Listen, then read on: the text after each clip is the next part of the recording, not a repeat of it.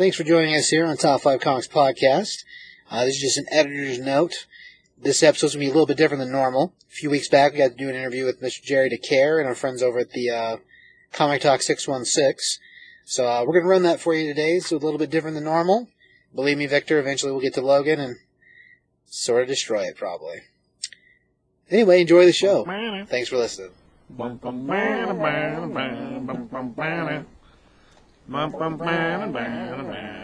Welcome to Top 5 Comics Podcast. People talking about comics, pop culture, and events. Today with us, we have... This is Steve with Top 5 Comics Podcast, and... Jake from Comic Talk 616. And this is Rom from Top 5 Comics. And I'm Matt from Comic Talk 616. This is Leroy with Top 5 Comics Podcast. We're here with... Sherry DeCare, an illustrator for Marvel Entertainment and other independent publishing houses, and currently working on a book called Gods in Men. And really neat thing that's actually going to be proofed, redacted, and going to get a forward from Evan Alexander himself. Proof of Heaven. Wow, that's awesome. Heck yeah. Well, Jerry, you're in the Top 5 Comics shop today and did the signing for us, and we appreciate that a lot. Thanks for stopping by and driving through Colorado doing things. And like you were just saying, Gods and Men, do we have a tentative release date yet, or? I'm sorry, question again? Gods and Men, do we have a tentative release date? Not at this at the time. In fact, it's actually been in production for quite some time because it's a highly involved book. It's more than just words. I'm writing it and I'm illustrating it as well. But boy, I have a lot of images that I've already produced for the book. I've written the philosophical argument introduction to the book. And then I have to do the experiential part, which I am presently working on as well. And that's the transcendental accounts of people who have had some very interesting experiences, including Evan Alexander, the gentleman that I have just mentioned. And that is going to be done in the graphic novel format. It's going to be sequential narrative, image to image, panel-to-panel storytelling, and it should, I hope that it's going to capture the world in sort of a big way, because I think it's going to be something unique.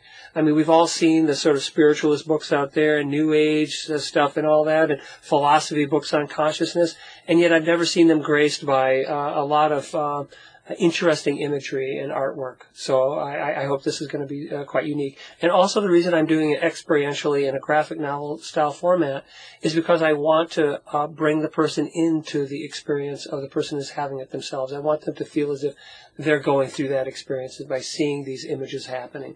So I hope that makes sense to you. No, yeah. They did something similar with the Action Bible.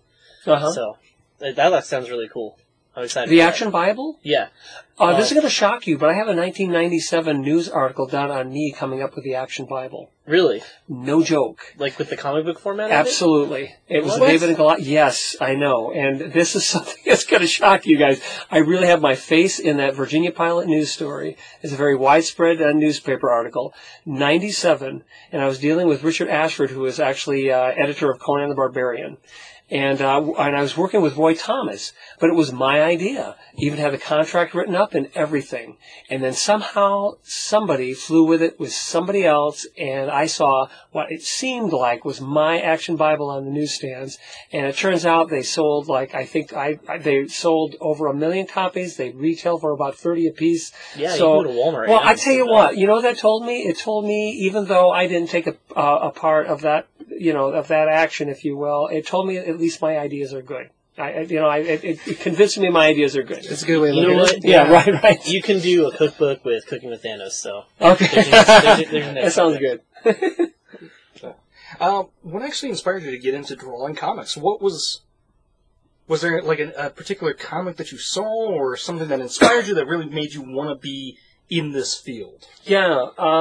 What inspired me to draw comics isn't the same as what inspired me to just draw, period. Okay. I remember when I was a young boy, 7 or 8 years old, I saw a drawing hanging up in my mother's, this is back in the day, when wood paneling was cool, you know what I mean? It was hanging up on the wall, and I'm looking at that and thinking, it was actually a picture of a dog, and I thought, and it was a drawing of a dog, and I thought I wanted nothing more than to be able to do that. And I very distinctly recall, and don't want to get wholly religious on you or anything, but I remember going to my bedroom, getting on my knees, praying, please give me that gift. You know what I mean? That's exactly, how I approached that. And right away I was drawing. And I remember that even at 8 years of age, I remember I was trying to convince my grandmother that, yeah, I really drew this, and she actually gave me a spanking because she says, it's not good to lie. You couldn't have possibly drawn it. So I do know that things were happening even at a very young age, So I sort of had an aptitude for that.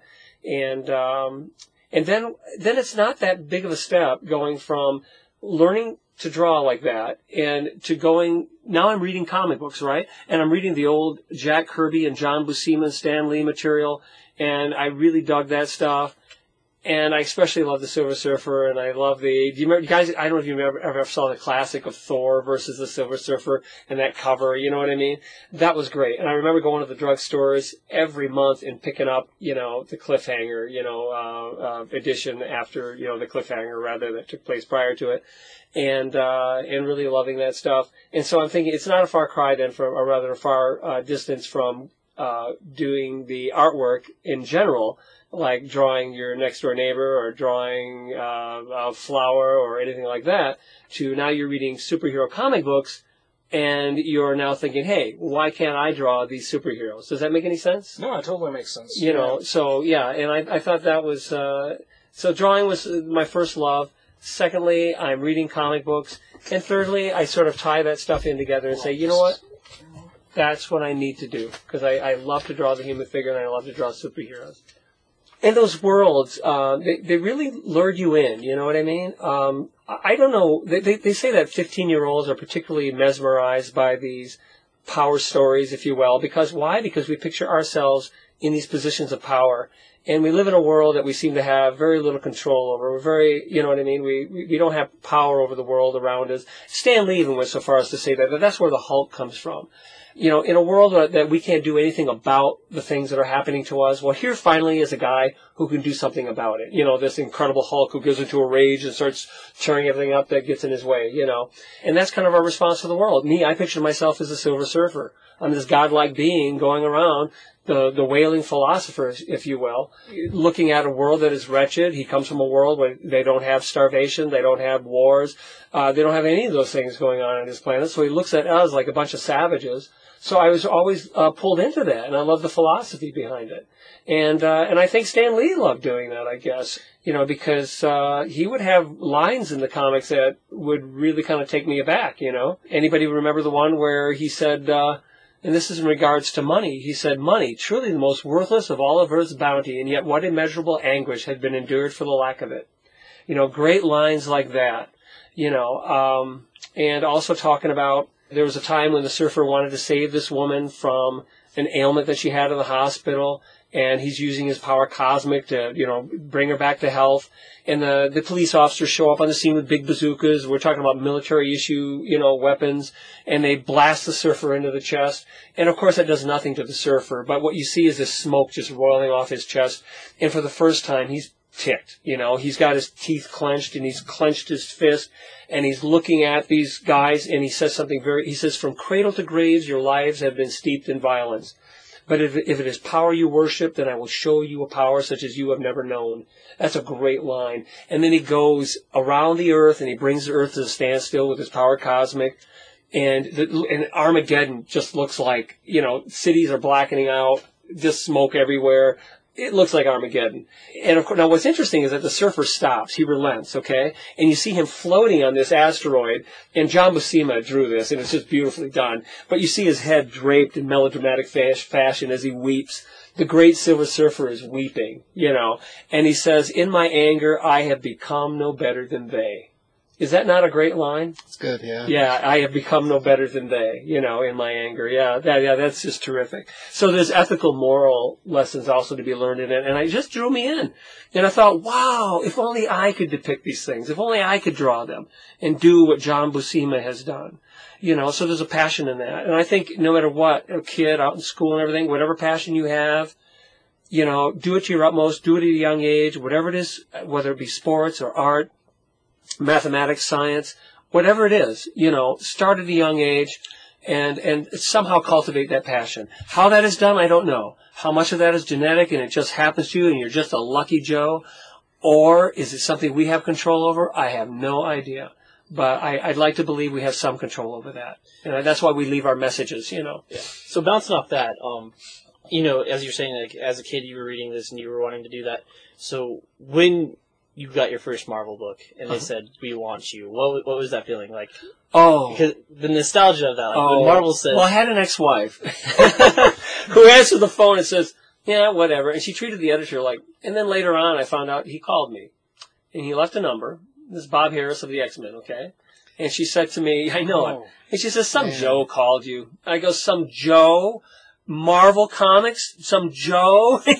That's when she became That's the why we're ex-wife. divorced now. No, I'm kidding with you. That's not why. But, and then I remember I had to call him back.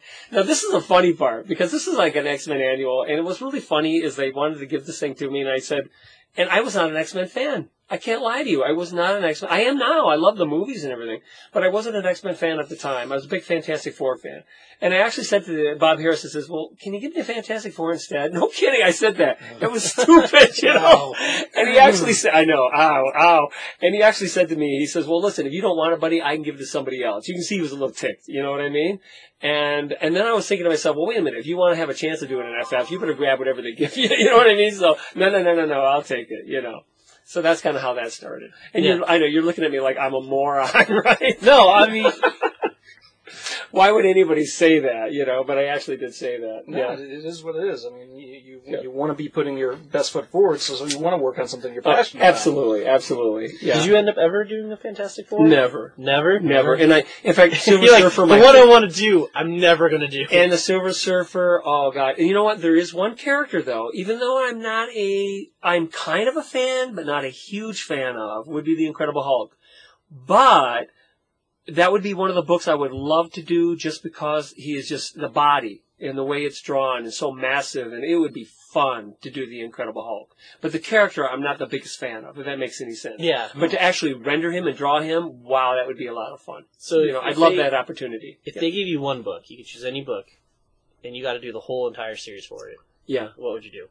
Like, in other words, if you just kept doing it? Basically, Marvel was like, you could do whatever you want, however you want. It would... Pick a character. Wow. Probably Free reign. Probably Fantastic Four. Yeah? Probably Fantastic Four. I love the Thing, man. That's great. I love Ben Grimm. Isn't he awesome? Oh, yeah. Yeah. He no matter how perilous the obstacles become, he's always got a great sense of humor, you know? And even though he's not, like I said, Silver Surfer's my number one, but I have to say, since the Surfer doesn't have his own book right now, as far as I know, and the Fantastic Four does, as far as I know, I would pick up the Fantastic Four, you know, and I would continue with that. I'd love that. They're disbanded now, right? At this point, we don't have a current Fantastic Four book. They are coming back, though. They don't right now have one. Yeah. I thought they did. I know, Well, they broke up, and I know Right. Marvel has decided they're coming back. They're starting with new number I ones. thought they were the greatest magazine on earth. What was the title for that? You know, Greatest comic book, The yeah. greatest comic book. So the Fantastic Four, there's a little bit of fallout in there because the rights lie with the movies with Fox, and Fox really wanted to sell the Fantastic Four back to the Mouse or Marvel, Right. and the Mouse didn't want to pay what they wanted, so they made themselves a movie that was not very good. And then Who are we talking about now? That's not that Fox one who did that. Oh, that was horrible. Yeah. It was so bad. Oh. I got it for free on Netflix, and I felt like I lost money. Yeah. Oh yeah. I keep seeing it on Netflix. I'm not watching it. Like, Whoa. I'm literally It's not it's paying pretty nothing. bad. My So IQ literally not dropped by doing 10 it. points. It comes off. It did badly, but part of the direction with it. Now, granted, the director claims it's not edited the way he wanted it to come out, and some of the effects are great. Like if it wasn't a Fantastic Four movie and just like a Sci-Fi Channel movie, it'd be great. Sharknado was better. Wow. Yeah. You know, questionable. you know how they give it like 5 stars? You know, Right. they go 1 to 5 stars, It right? doesn't land on any of the stuff. No. In fact, actually, me and my sister had this joke. We actually saw this one bad movie together, and we called it, we got to come up with a new name. We called it The Clubber. In other words, why didn't you just club me over the head and steal my money rather than have me sit and suffer for 2 hours through this? You know what I mean? So, I think I've seen that. Yeah. It's called the Fantastic Four. Right, exactly. Or Godzilla. Wait, they made a movie of that in the 90s? Yeah. That Fantastic Four was a clever man. Yeah, it was pretty bad. Yeah. So But bad. part of it being released in general, after they put it together and they made all the rhetoric about it, they let Marvel be aware of what was in it and what it was going to be, and then offered to sell it again to them. In the process of spending all the money they did on making the Fantastic Four, they lost the rights to Daredevil and lost the rights to the Punisher because they reverted back to Marvel, or the home. And Marvel still wouldn't buy the Fantastic Four for them. So instead, for whatever reason, Marvel/Mickey, or the mouse, Disney, decided to cancel the Fantastic Four because they thought this will hurt the movie. Ultimately, when they did it in the story format, though. They ended Secret Wars with the Fantastic Four proper, so like Sue and Reed and the kids going off into the cosmos to do things. By the way, if you didn't read Secret Wars, this is going to spoil it in for you. Sorry. It's your own fault. It's your own fault at this point, yeah. So, they didn't read it now, they're never going to read it. Do you think they are? Is this in fire, though? They're going to bring it back? Or? At this point, there's talks about it, because they left Ben and they left Johnny in the universe. Right. Ben joined the Guardians of the Galaxy, which makes sense because he was a space pilot. Right. Johnny joined the Inhumans because he kind of dated one of them, I guess, and was also part of the Uncanny Avengers for a second. Right. So both of them stayed in the universe, whereas the family proper went out to the cosmos to create random universes. So them coming back is not a hard thing to do. They're like new builders. Right. So as far as it being a thing, at this point there's talks of it. I don't think they've actually released a date by any means or even a group working on it. So hey, maybe you'll get a chance. Man, you never know. I mean, as far as like books are concerned, When they hear this podcast. you never Because know. it has so much power. That's They're going gonna be to say calling it's out. very possible. And as far Now as let's like talk books, about the dirt. No, I'm just kidding. No. We keep this clean like you're that. right. We don't want lawsuits, you know Well, what I mean? and if you were to do a Fantastic Four book, the great thing about that is ultimately you could use a Surfer. I mean, they kind of go hand in hand. Sure. Surfer, I think it still has a current series running that's being done by Mike Allred. So he's got a series happening, Right. but as far as the rest of it's concerned, it'd be easy to connect it with the four again. You know, you asked about what I never did anything for DC, but you know what? I would like to do Flash. Really cool. Yeah, Flash would be cool. That would be cool. And plus, Flash has one of the more simple, cool-looking outfits. But really good storylines. Really Yeah. in-depth, full of a lot of thought-provoking ideas. They do a lot of cool stuff with the Flash, and your style of drawing. Okay, so lead another question. So your style of drawing with the whole mathematical style of things, the Flash would lend to it real well. Well, interesting. Yeah. Why do you feel that way? Well, the way you break everything down into shapes, Right. the Flash's suit is full body suit. And so the only thing different is the lightning and the way he jumps around him. Right. So the way you do equations, like the style of suit, the way you do the muscle ligature? Right. How do you say that word? Somebody? Ligatures? Ligamatures. Oh, you mean... You Ligaments? Like your muscles. Oh, you mean the ligaments? Yes, You mean ligaments. tendons, ligaments, and skeletal muscle, and... Right. Okay, yeah. the way you drive your ligaments, Right. if that's the right word, we're going to go forward with that, would lend to it. I mean, especially the way you talk about your drawing. Like when the stuff you're doing Okay, today. like in other words, you're thinking that, like also one of the things that an artist has to focus on is the articulations, you know, Right. like you don't have to fully understand what's happening with the skeletal, because basically what I do is I use cubes and cylinders to volumize the figure. I really have to understand the muscles, and I have to have some basic ideas to how the skeleton is underlying, you know what I mean, the figure. Right. But it's the articulations where you become visible what's happening on the surface that you have to be really careful about, you know. So that's, and I don't know. I just feel like that applies to maybe virtually any character that you're going to be drawing. I don't know how that maybe Flash would be beneficial that way, but or maybe be a little more conducive towards that approach. I don't know. The thing that attracts me to Flash, though, would be it's the way he leans into, and this I'm going to give you a little clue here. Artists, when they do guys who are running like the Flash, you don't reference, if you need a reference for running, you don't reference runners. They're going to look like they're running very flatly and very slowly is what it's going to look like. What you look to are speed skaters. And you also look to, and no, I'm serious, speed skaters. You know how they really stretch into it? And if you want to use that for a reference, and I could see myself borrowing upon those sort of, you know what I mean, those sources to come up with a really great Flash, you know, and that lightning bolt just flashing behind him as he's zipping down, you know, Well, not just seeing multiple image flash, and you know what I Yeah. mean? Well, thinking back to what little, like, Winter Olympic stuff I've seen, that makes a lot of sense, actually, because the way they're posed Yeah. is almost always in, like, a running man pose. Oh, yeah. Oh, yeah. And by the way, when you throw a punch, too, this is a known fact, that a lot of artists will use the baseball pitch as a punch. If you actually look at fights with Ali and Tyson and all that, Right. they're basically just standing straight, and it's very, very anticlimactic. It's not very impressive if you get a still shot of these boxers fighting. It's really not impressive. So what you do is you look at a baseball pitcher really winding up and throwing that arm. That's what makes for a Marvel Comics punch. You know what I mean? Oops, sorry, folks. I've got... oh, my goodness. Can you pardon me for a minute? Okay, go ahead. This will get on the podcast, too. Oh, let's see. Can I call you later? Call declined. Whoa. Sorry about that. And it's someone very important. I'm going to get in trouble if I don't call her back. You know what I mean? Well, that's Sorry understandable. about that, Donna. Okay. Actually, we talked about a couple of these things earlier on, and so I thought it was so interesting. I really want everyone to be able to hear it. Right. One of the things that we talked about earlier on was you'd had a relationship with this guy, and he would tell you earlier in your career how bad you were. Oh, and then as you went, Oh, you mean John Buscema, you mean? Or? yeah, if you could relay that story again, that would be Yeah, fantastic. John Buscema, when he first looked at my work, this is even when I started out with Marvel, you know what I mean? And it's like, and I'm showing him my work, and I'll confess right now in front of everyone. Hopefully you won't edit this, because I'll be honest. I think the stuff that I did for Marvel early was pretty bad, you know. And John was very quick to point that out, unfortunately. But I was always doing drawings well when I was younger. So John looked at that when I sent it to him by the mail. Now, Joe Rubenstein gave me his phone number so I could call him up personally, you know, and ask him, hey, John, I sent that stuff to you in the mail. Could you take a look at it? Oh, yeah, I got it here somewhere. Let me take a look. Oh, yeah, okay.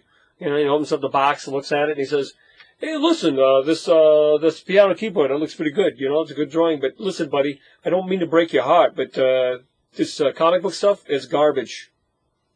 It's garbage. You know what I mean? I thought, oh, my God, oh, my God. But you know what? Because he's my hero. John Buscema, to me, was the greatest comic illustrator ever. And what I did is, instead of giving up, I went back to the drawing board, sent him years later, and this is when... about in the time period that I was doing the werewolf vampire books, which are much, much more professional now than the work. Thank you. I appreciate that. And I remember John, then I called him up again. John, what do you think now? Oh, let me tell you something, buddy. It's as good as the best in the business. And you know why I took him seriously with the flattery?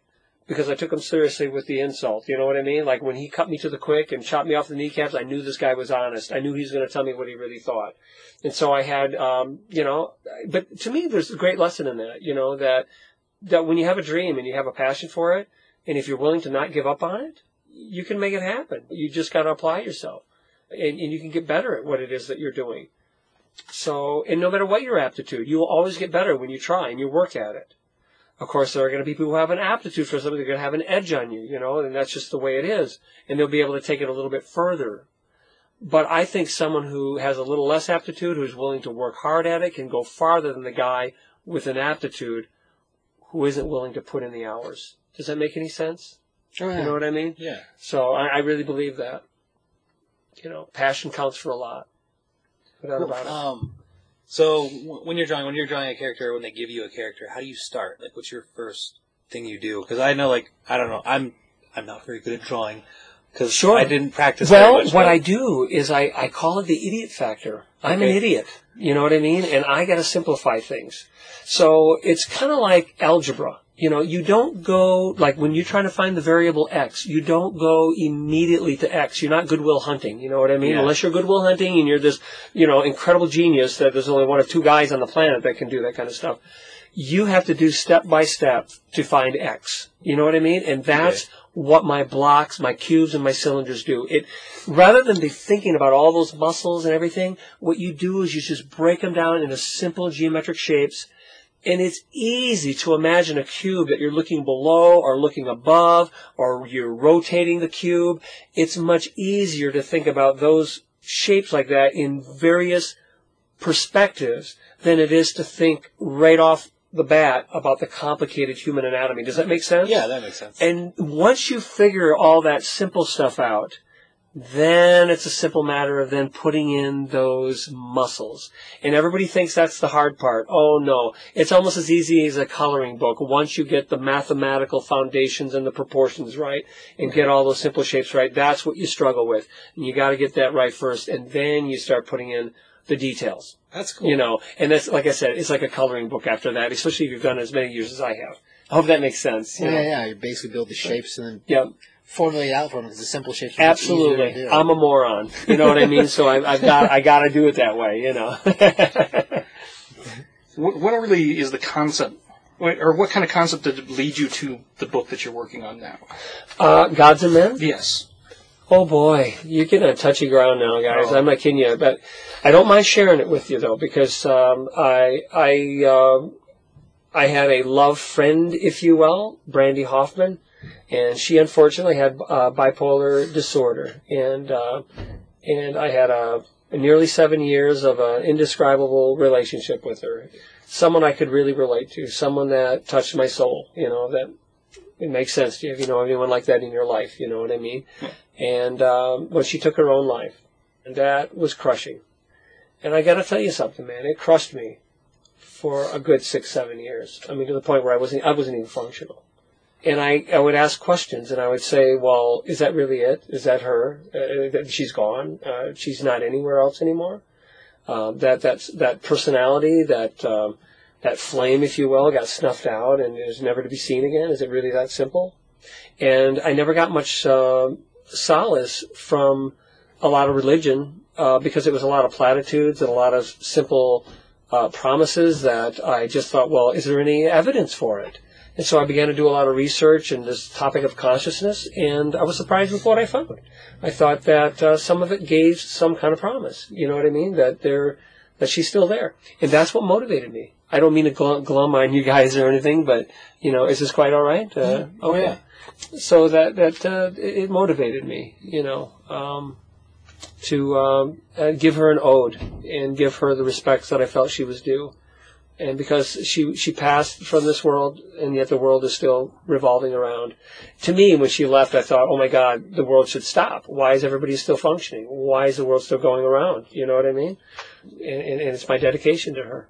You know, Gods and Men. And it wrestles with the tough subjects. You know, what is the meaning of life? What is purpose? Why am I here? Is there really a God? Does consciousness go on? You know, after the brain-body problem, you know, is once the body is gone, we all know the body goes. You know what I mean? But once that is, are you really gone? Is what the real person, you know, that was within, if you will. And it may not be a soul. It may be more of an idealist philosophy that talks about how.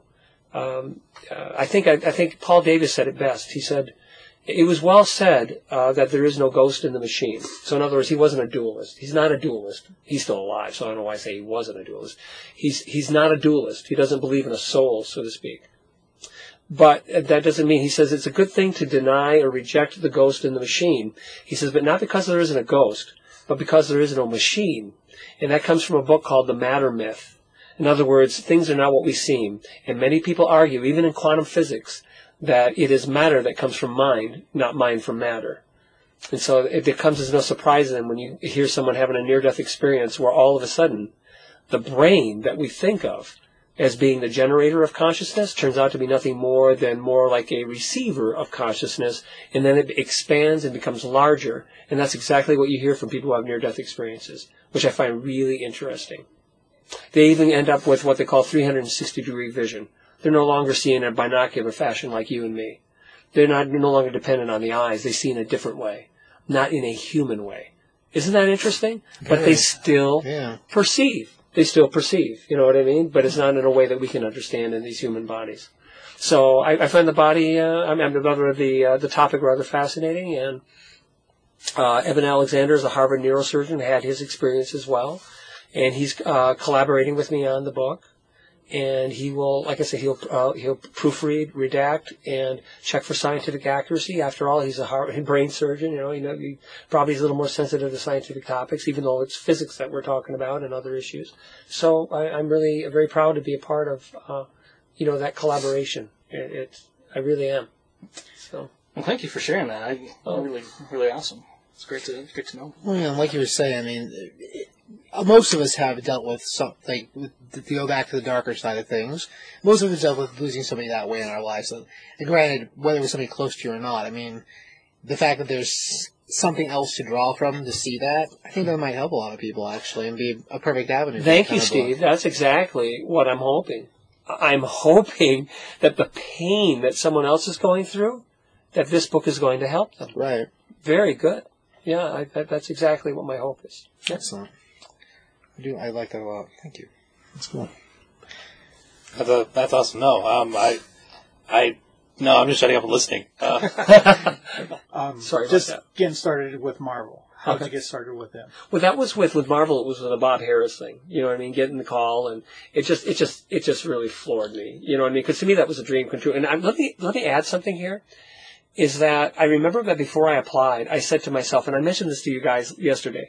I said to myself, "What chance do I have? Come on, Jared, get real." I was ready to quit before I even started, and then a thought occurred to me. Bet you that everyone else is thinking the exact same thing, that is thinking about applying to that company. And I'll bet you if I just simply submit my samples, I will have eliminated 90% of the competition right there. Right? You see what I mean? I think that's what you meant. Yeah. Yeah. And so that's what, and I said, what the heck, go for it. Another thing scared me was that I didn't have the drawing skills that I have now. I couldn't do things out of my head like I can now. I could always look at something and draw it. But I couldn't do what I'm doing now. And I thought, my God, what if they call you up and you have to do a book and you got to do it in time? You have to do it fast enough. Can you do it? And that almost stopped me.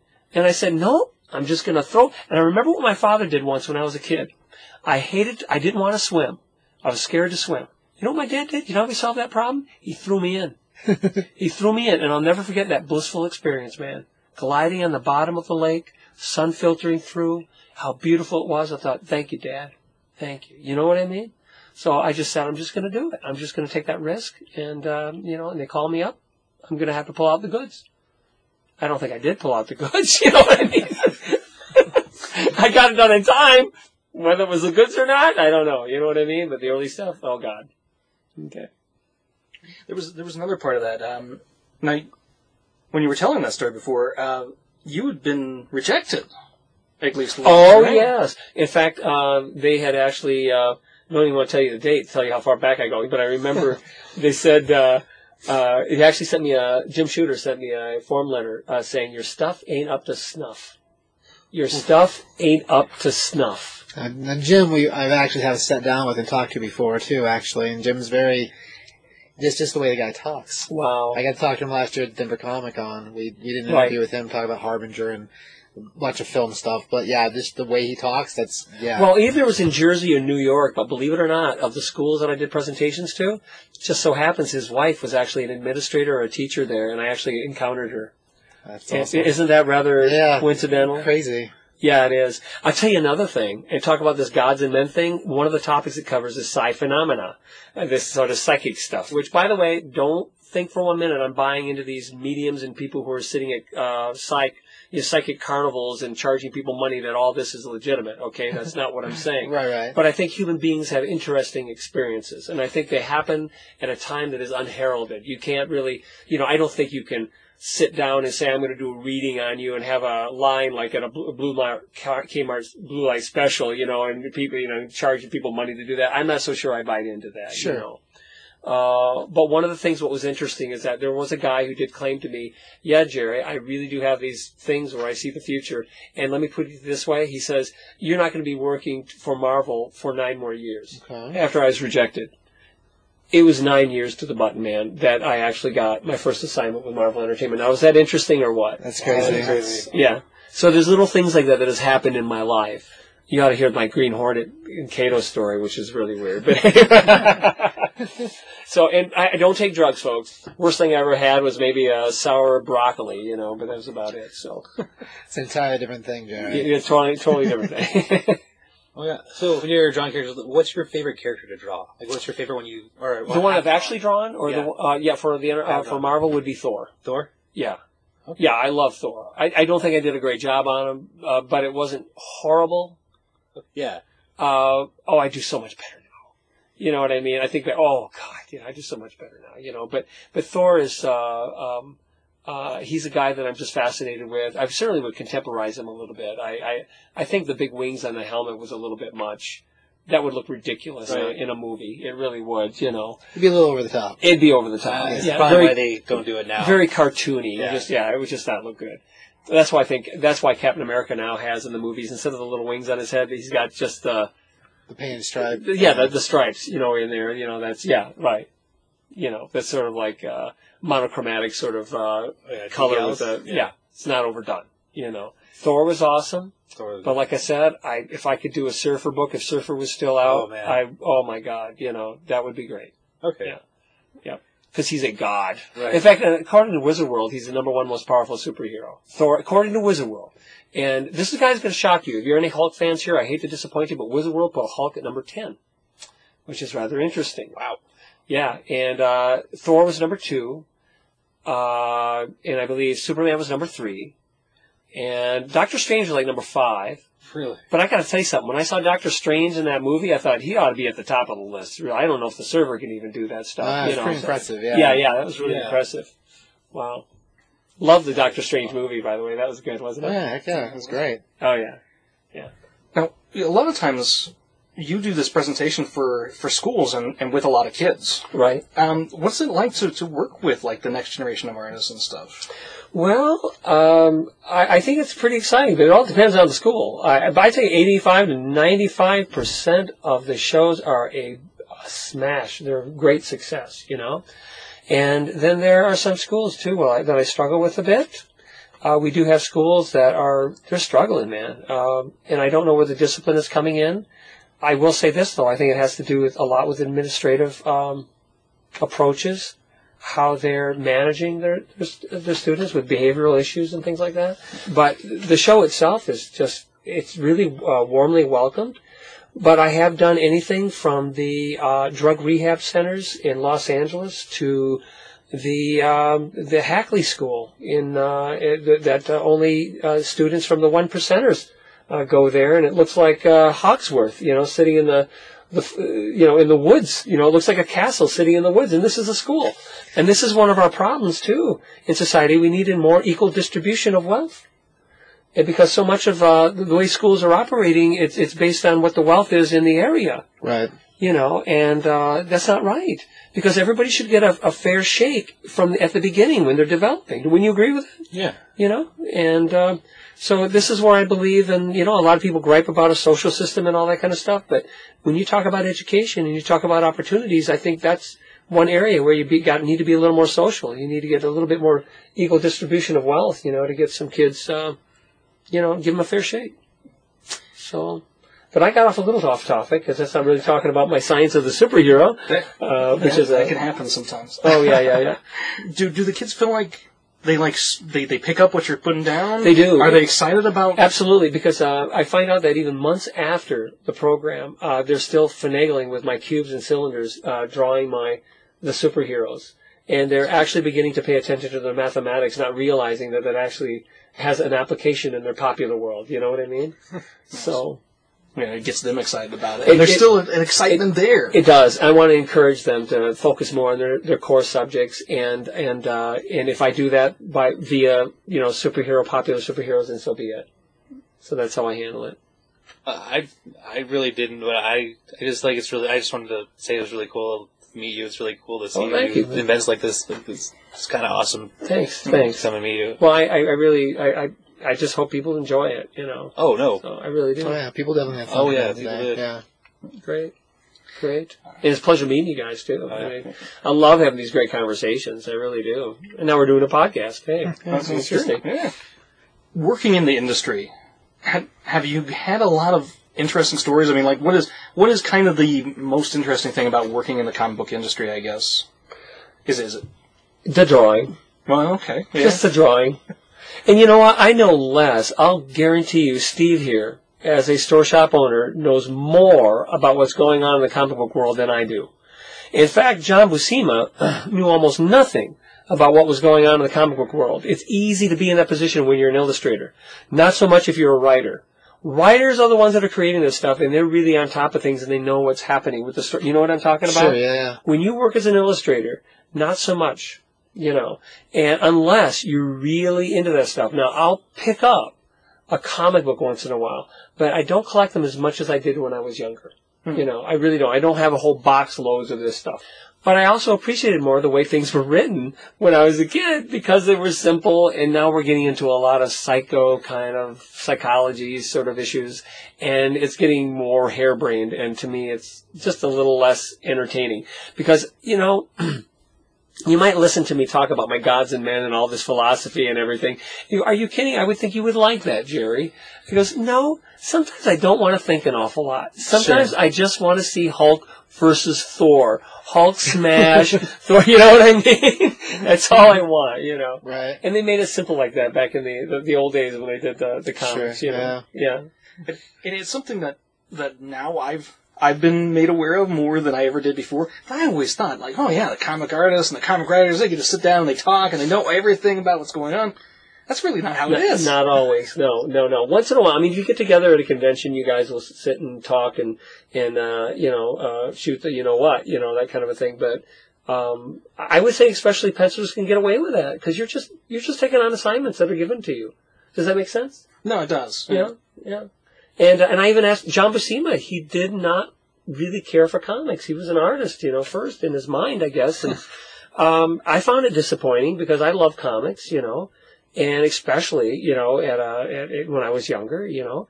But he just told me. He says, I asked him one day. I said, John, well, why do you do it? And he says, well, I put my kid through college, buddy. You know what I mean? That was his response. Put my kids through college.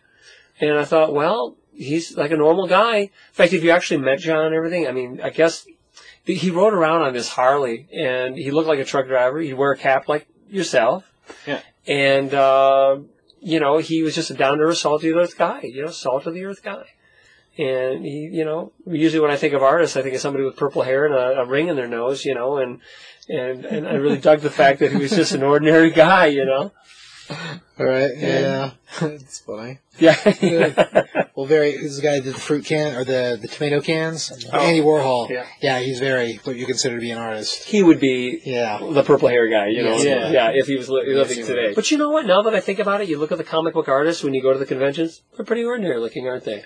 Yeah. Just wearing T-shirts and baseball caps, and they're not trying to look like Andy Warhol. No, you know. Not generally. No. There are some of the others too, but okay, yeah. Not generally. Actually, I call them the pretenders. They're the ones who try to pretend that they're artists. I mean, right. Right. Self-worthy show. This is what an artist looks like. Yeah, right. Sure. Well, maybe. No, it was kind of funny. I just went to a comic book convention, and a couple of times I was like, is that the artist, or is that just a guy sitting at their table selling their stuff? Yeah. I hear you, man. Without knowing them beforehand, it makes it hard. Yeah, That's absolutely. Sure. What advice would you give up-and-coming artists trying to break into the business here? Well, things have changed a little bit since when I first broke in.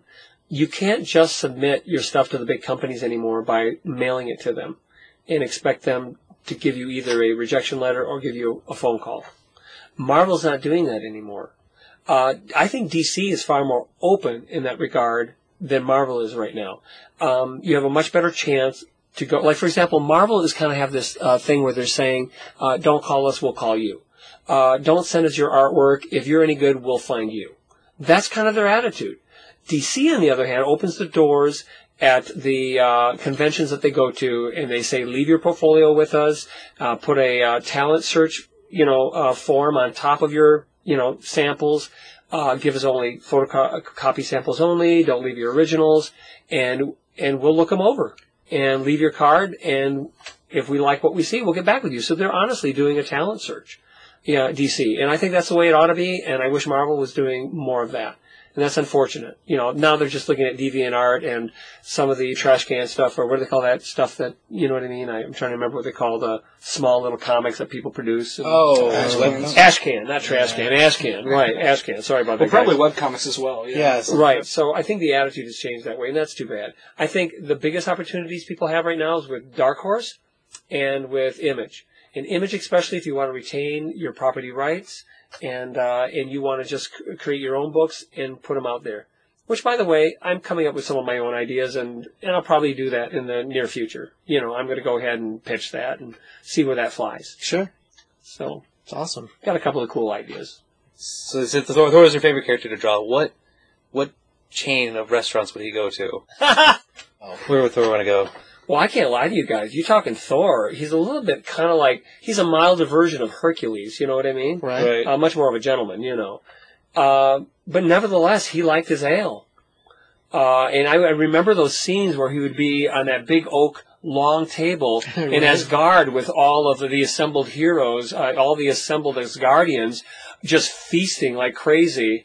But man, you are not going to catch Thor eating quiche, man. It's got to be red meat, and he's going to be eating a big steak, some boar or something like that on the table. You know what I'm saying? Right. Yeah. He's going to have that big ale, and so you're probably looking at Outback Steakhouse. I think would be a good place to take. All right. Yeah, Outback Steakhouse. I don't think you have to talk the way to go there. And there's some other steak joints too, steak houses. Yeah, you know what I mean? sure. That I think, he That's a would. good one. He would Outback would be a definitely. good I can see choice. that. Yeah. Yeah. That's a good choice. So as to where Hulk goes, he goes wherever he wants to go. Yeah, Yeah, that's True. Very true. Okay, so if you're stranded on a deserted island, what 5 items would you take with you? Oh, Items can also be people. this is gonna crack you up. I'm very sensitive to the sun, man. I better have like a year's supply of zinc oxide, some sunblock. You know what I mean? I'm very sun sensitive. I better take that with me. I'm gonna get scorched, if I don't have that. What else would I take with me?